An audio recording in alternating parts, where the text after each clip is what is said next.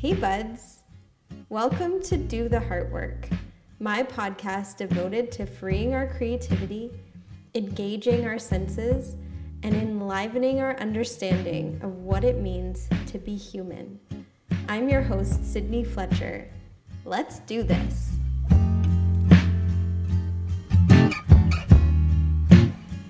Hello, everyone.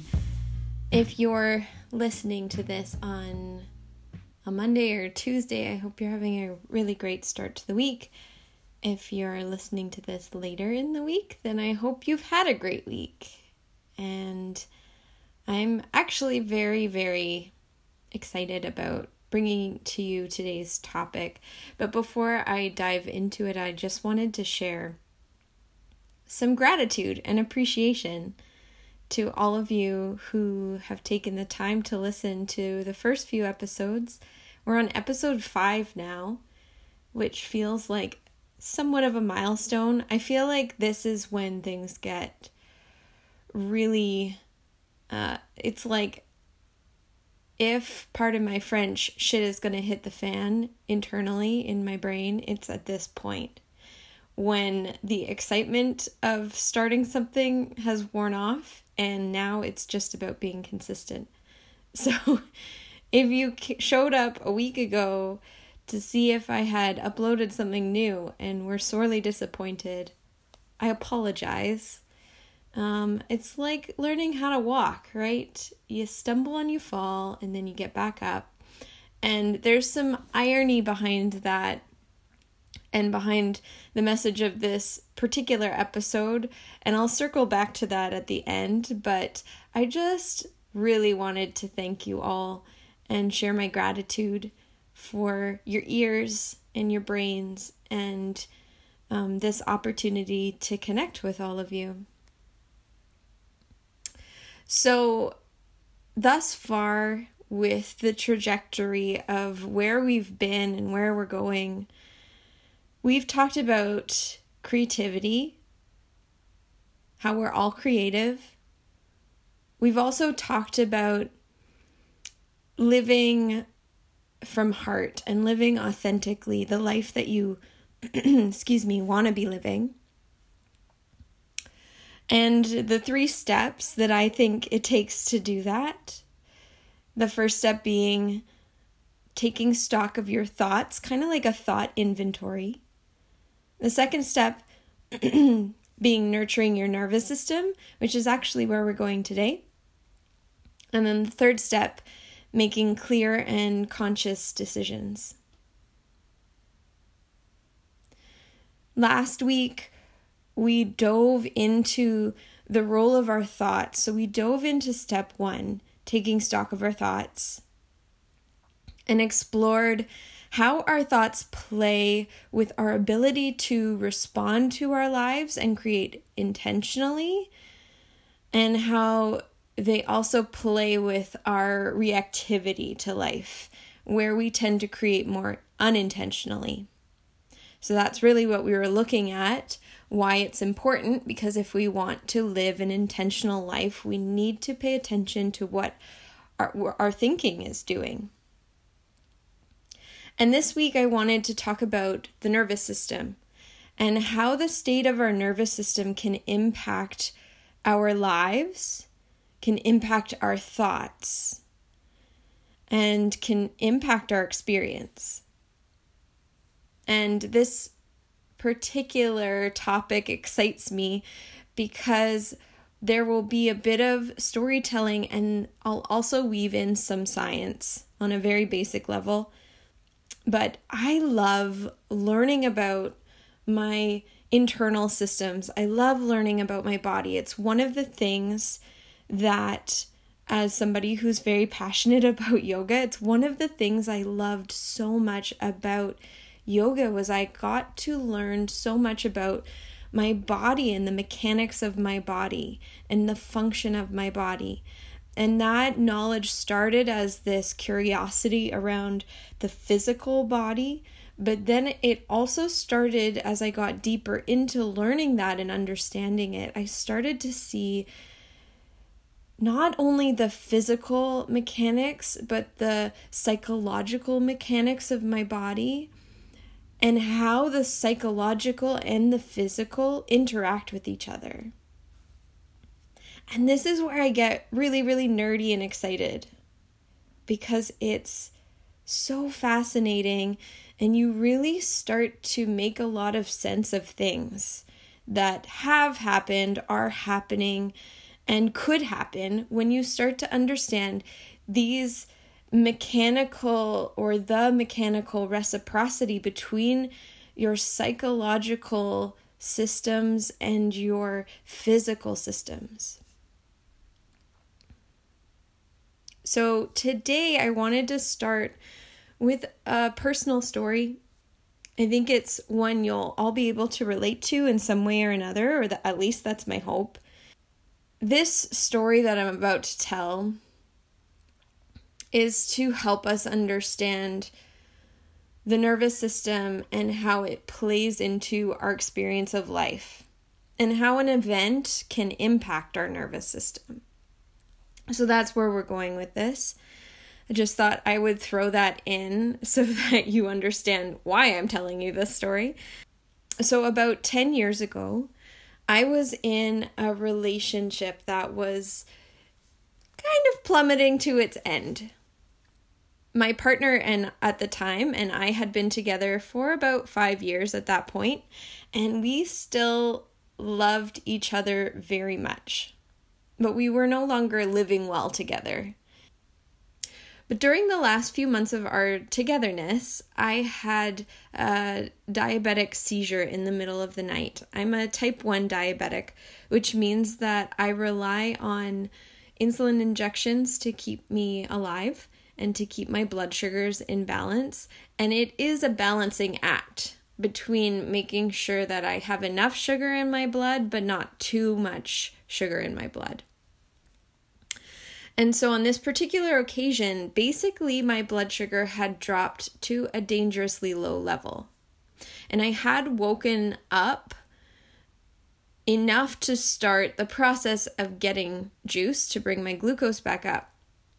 But I had to walk to the kitchen to do so. And so on my way to the kitchen, which also involved stairs, I started seizing.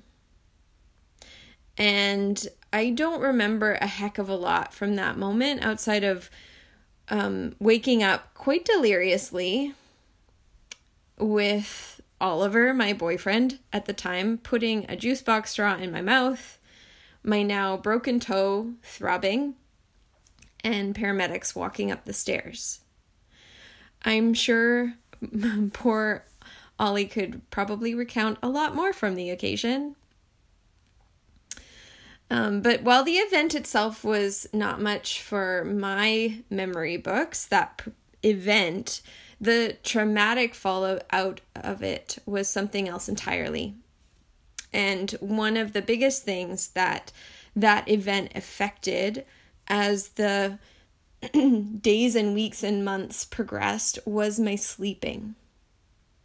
Sleeping was the scariest part of my day, because that's when this event happened. It felt like there was a lot out of my control when I went to sleep, so I avoided it like the plague.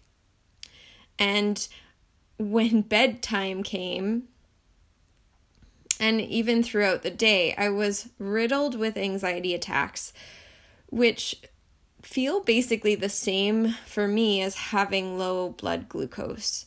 So I never knew if I was just having anxiety or if my blood sugars were dropping. And I would just go into this sort of panic. There was a lot happening for me internally as me and my poor body processed that event and navigated through the fallout of it.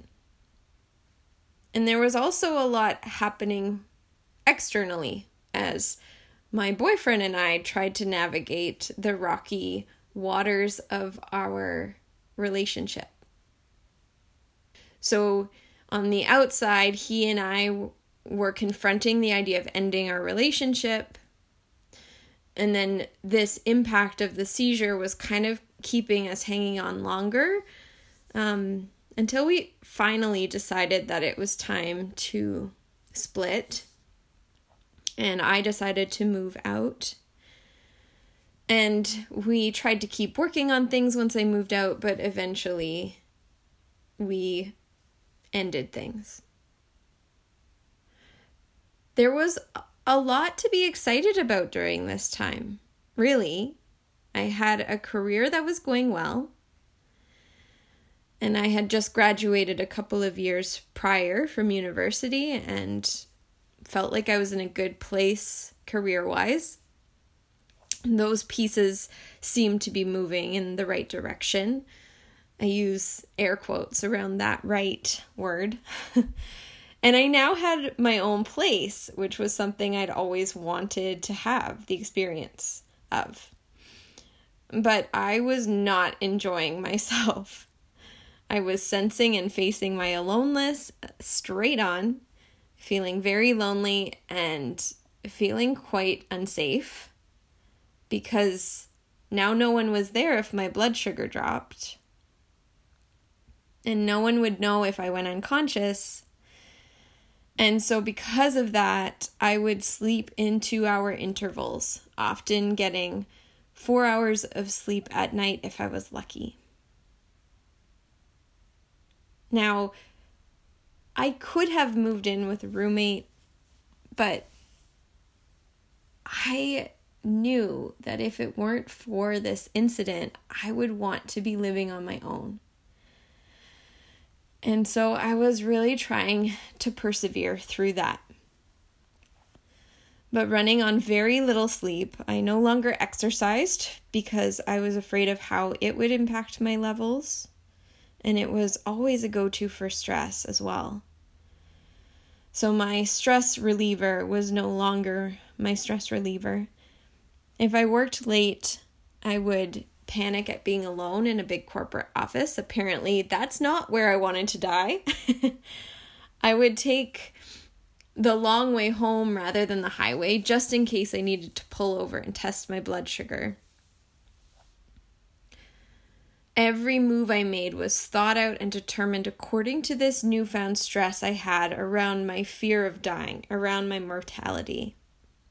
And anytime my blood sugar levels moved in a downward way, even if they weren't technically low, I would feel things in my body and enter into a panic response. My hair started falling out rapidly. And Ollie and I even started having some codependency issues. He was worried about me and calling me numerous times throughout the day to make sure I was alive, and I would call him when I would start to panic. And this went on for about 6 to 8 months. I was a tiny sliver of who I knew myself to be, and I was clinging to my aliveness while also hating my life. And when I had some regular blood work done, no surprise, my cortisol levels were considerably high. Thankfully, when it comes to these low points in life, and I consider this one of my low points, it was a very, very scary time for me. There just always seems to be a breaking point. And for me, it's kind of strange because I don't know what made me do this. I don't remember it super clearly, but I know there was a point in time where I thought, I can't do this anymore. I need help. I need to figure out how to help myself. And I knew that stress was the problem. And so for some reason, one day I was drawn to a particular yoga studio in town in Toronto that I had been to a handful of times. And what's truly odd about this is that this studio was on the complete opposite end of town. But I knew that they had something called restorative yoga, and that sounded like something that I needed. And so I went onto their website and I read the description, and then I signed up for a class. And for the next few weeks, I began a new weekly habit of attending this class, and it was a class like nothing I had ever allowed myself to do before. I was always very active. I was an athletic kid. I liked team sports. I also had some issues around my body, and so exercise was the way that I combated with my thoughts around my body, is I would exercise. And if I wasn't in a class that was intense enough, I always felt like it was a waste of time. I often skipped Shavasana if I did go to an active yoga class. And here I was going to a class that only involved resting. A class where I would lie on my mat, prop myself on pillows and blankets and blocks in a select very few shapes. There were about 4 shapes per class. To do these different breathing and energetic exercises that felt very weird to me at the time and very woo-woo. They made me uncomfortable. Sometimes I would drift into something remotely similar to sleep. Sometimes I would cry. Sometimes I would quietly bawl my eyes out under a blanket. But I always left feeling nurtured and supported. And somehow, some way, I started to feel better, like myself again. My anxiety started being less anxious. And I started to regain trust in both myself and my body. My cortisol levels became more regulated. My courage and my conviction and my independent spirit were strengthened, and I began to find my way back to my life. This is just one example of how important it is to nurture our nervous system. And I know not everyone goes through a situation like a seizure, but I think everyone can relate to something like a breakup or a sudden shift in your life, like a job loss or a grief, the loss of a loved one. I think everyone can relate to feeling overwhelmed by all of life's demands and expectations. And I think everyone can relate to feeling stressed out. What can be hard to remember at times like this is that we are humans. We are not robots. And yet, during times of overwhelm, stress, unwellness, change, transition, we can often expect ourselves to function like we would when things are going well, when we're not overwhelmed. We expect to be able to keep moving at the same pace and work at the same intensity. We expect ourselves to just push through and get over it. And often we don't see any other option. It can feel like this is just what we have to do. We have to persevere. We have to push through. We have to keep going. We can't stop. That if we stop for a moment, if we give ourselves space, all the balls we're juggling are going to fall to the ground and we won't have anything. And what I have learned through a few raw, tender, and unfortunate episodes in my life, like the one that I just shared, is that it's quite the opposite. And I'm not here to convince you of any of this, but I am here to share a bit of the understanding I have and even a wee bit of the science behind it. So let's dive into that science, shall we? The nervous system is our internal communication system. and it's made up of the brain and the spinal cord and all the nerves of your body. And this internal communication system is what allows you to take action or inaction. It controls the movements, every movement of our body.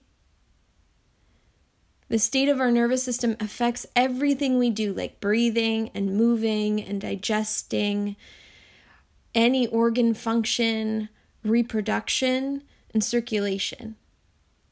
The nervous system even affects what we think and how well we can feel and sense the world around us, and also feel and sense the world inside of us.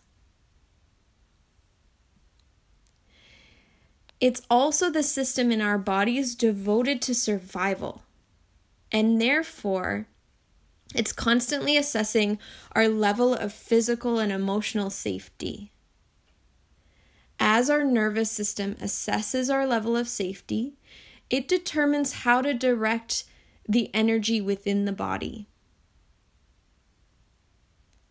So from a highly oversimplified, but I think useful viewpoint, stress reads to our nervous system as possible danger and therefore action. I'm going to say that again. Stress reads to our nervous system. Our nervous system picks up stress and reads it as possible danger and therefore action.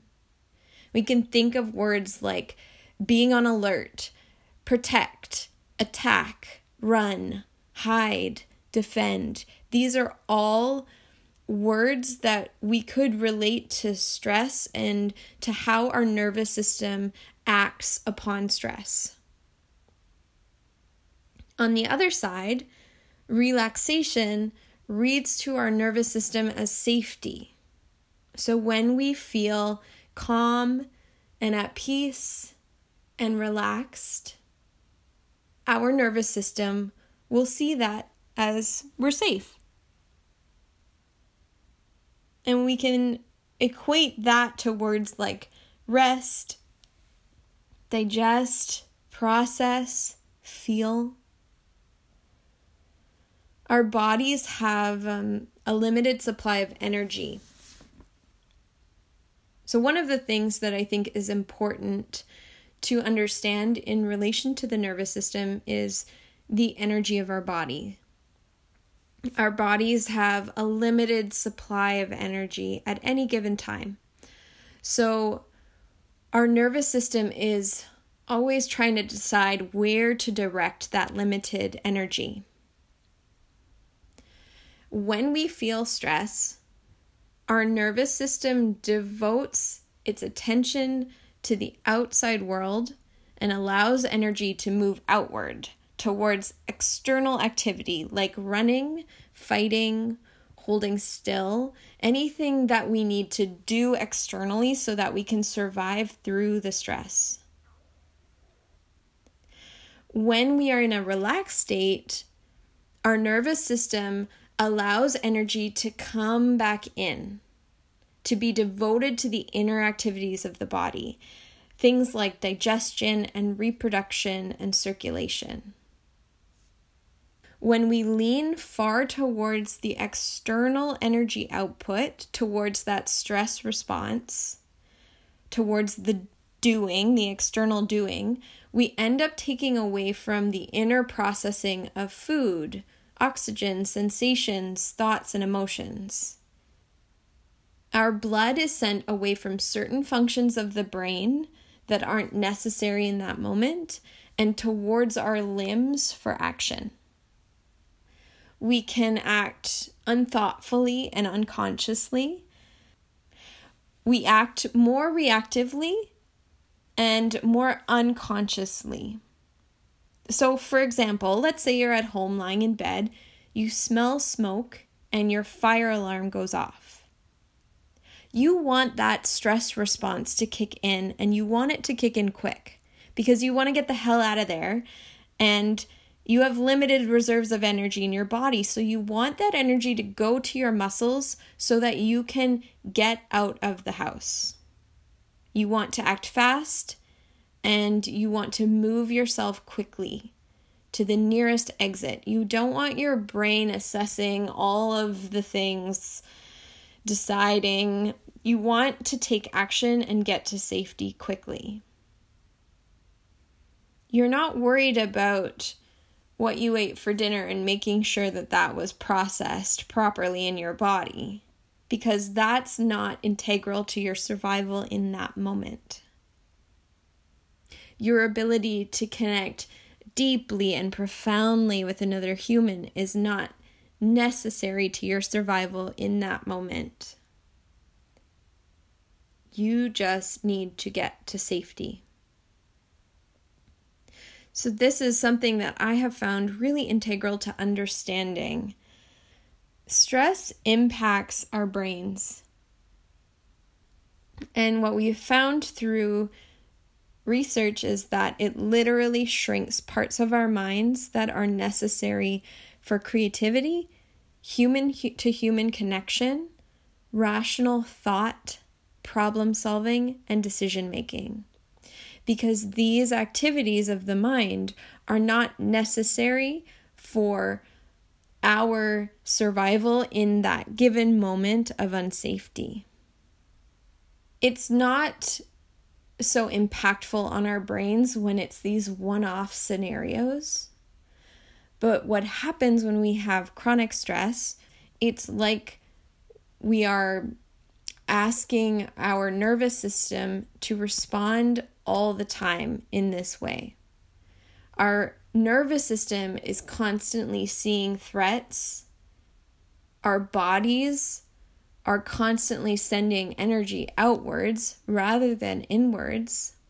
And it impacts us in a lot of ways. It impacts our physical body, because if your energy isn't being devoted to digestion when you need to digest food, you're probably not getting the nutrients that you need for longevity.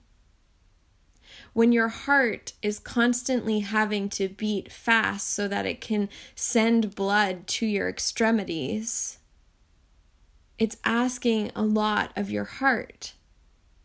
We're overexerting our internal organs to supply us with the demands of the external world.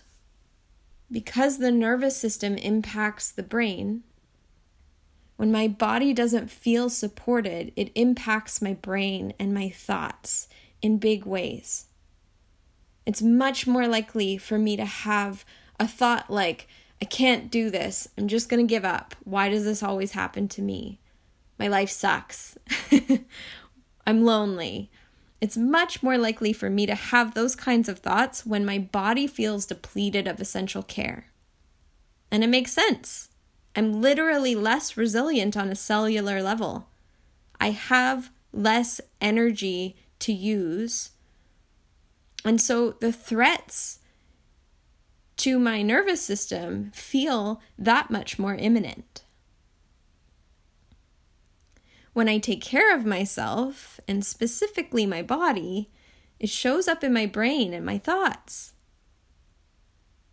I have much more resilient thoughts. I have thoughts that allow me to be more persistent. I remember what's important to me. I fuel myself forward with the things that I'm thinking. This is why it's so easy to get into these downward spirals of negative thinking once we get into that loop. When we're not feeling well, when we're sick, it's much more easy to have thoughts like, this is never going to end. I'm going to be sick forever. I'll never feel better. And then that just sends that communication back down into our body. And so we get into this loop of negativity. So we can affect this negative loop. We can affect our resiliency. We can affect our ability to connect to ourselves and to what's truly important by connecting to our nervous system, taking care of our bodies, taking care of our thoughts, paying attention to our thoughts. That is another way to nurture your nervous system, is to remember that your thoughts are not you, and that they are simply sentences in your mind that can be questioned. Not all your thoughts are truth. That's an important thing to remember. Not all of your thoughts are truth. So if we want to affect change on our creative capacity as individuals, on our ability to create our lives, then it's important to affect change on the way we think. And if we want to affect change on our minds and the way that we think, then it's also necessary to affect change on the way we nurture and care for our nervous systems, for our brains and our bodies. Otherwise, we're fighting an uphill battle. To nurture our nervous system, what we're really doing is teaching our nervous system how to trust us. We're showing our brain and body that we can take care of it, that we're going to support it. And when our nervous system can trust us, we will have a much more pleasant and supported experience of getting to where we want to go and being in the life we want to be in. We will be working on the same team as our brain and our body. I have a coach who refers to this as partnering with your nervous system, and I love that thought. We can start to think of ourselves as our own allies. And I have a great example of this from my life, from just this past week, in relation to this very podcast. I had anticipated and had intended to get this podcast out for all of you a week ago. However, during that week, I had family visiting. I had my second dose of my vaccine for COVID. And we also had a record-breaking heat wave. So I found myself getting into that similar spiral, which I know so well, which is you have to get this episode done. You promised yourself you would put this out weekly. You're a failure if you don't get this out on time. You'll never be successful if you keep doing shit like this. Why do you even try? You should quit now. You suck at doing podcasts. Just stop. Just don't do it. These were all the thoughts that were going on in my head at the time. And I have a lot of practice of working with my thoughts, but they still love to try and take me down. And so I was watching these thoughts happening, and I could see myself wanting to succumb to the seduction of these awful, awful thoughts. But I took stock of them, and I recognized them for what they were. And then I looked at my nervous system. My dear, sweet nervous system, which is always just trying to keep me alive. And I saw how hard it was working. It was managing work and guests. It also had a foreign invader in its body and was feeling very unwell. And it was working so hard to regulate my temperature in such an intense heat wave. And I looked at these things that were happening, and I showed my nervous system some loving care. Because the truth is, I can wait a week to get a podcast episode out. My body deserves a break. The skies will not come crashing down. My success is what I make it to be. And 1 week will not kill the success of my life. And so it was important for me to allow all of those negative, nasty thoughts to be there, to hang out, to know that they are part of my nervous system. They are a natural response from my nervous system as it's trying to protect me, but I don't need to listen to them. I can show them some compassion, and I can choose to think other thoughts. Like, my body's important to me, and I want to take care of it. And so that's exactly what I did. I had a lot of rest when I needed to rest. I took stock of the minimal things, the things that were absolutely necessary, the essential things that I needed to do that week for my business and for my life. And I put everything else to the side, including recording this. I drank lots of water. I got lots of sleep. And it felt very loving and supportive to myself. I'm going to leave you with that. I want you to take a moment to check in with your own nervous system. Are you in a negative loop? Do you feel overwhelmed, stressed out, frustrated? If so, ask yourself, what can I do to show my body some love? How can I partner with my nervous system so that it can start to trust that I will take care of it? How can you give your body a break? I hope you found this helpful, and there will be lots more along the lines of this topic.